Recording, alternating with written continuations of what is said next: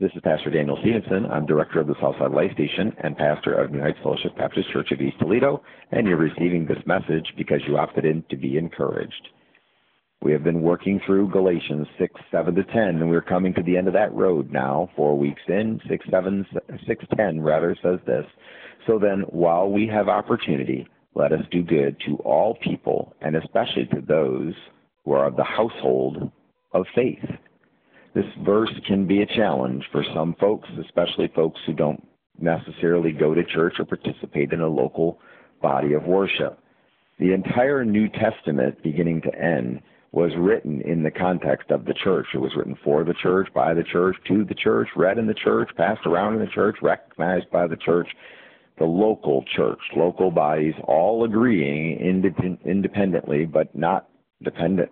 But dependent on God, there we go, independently, but dependent on God, what the Bible would be and what they would do about it.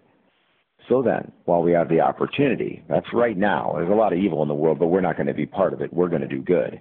Let us do good to all people. Boy, we need to try to bless everyone we possibly can. Look out for people to smile to, open the door for, help, give a hand up, give them money, serve them, whatever needs to be done to do good. Do good under God. Don't just go wasting God's resources, but to do good.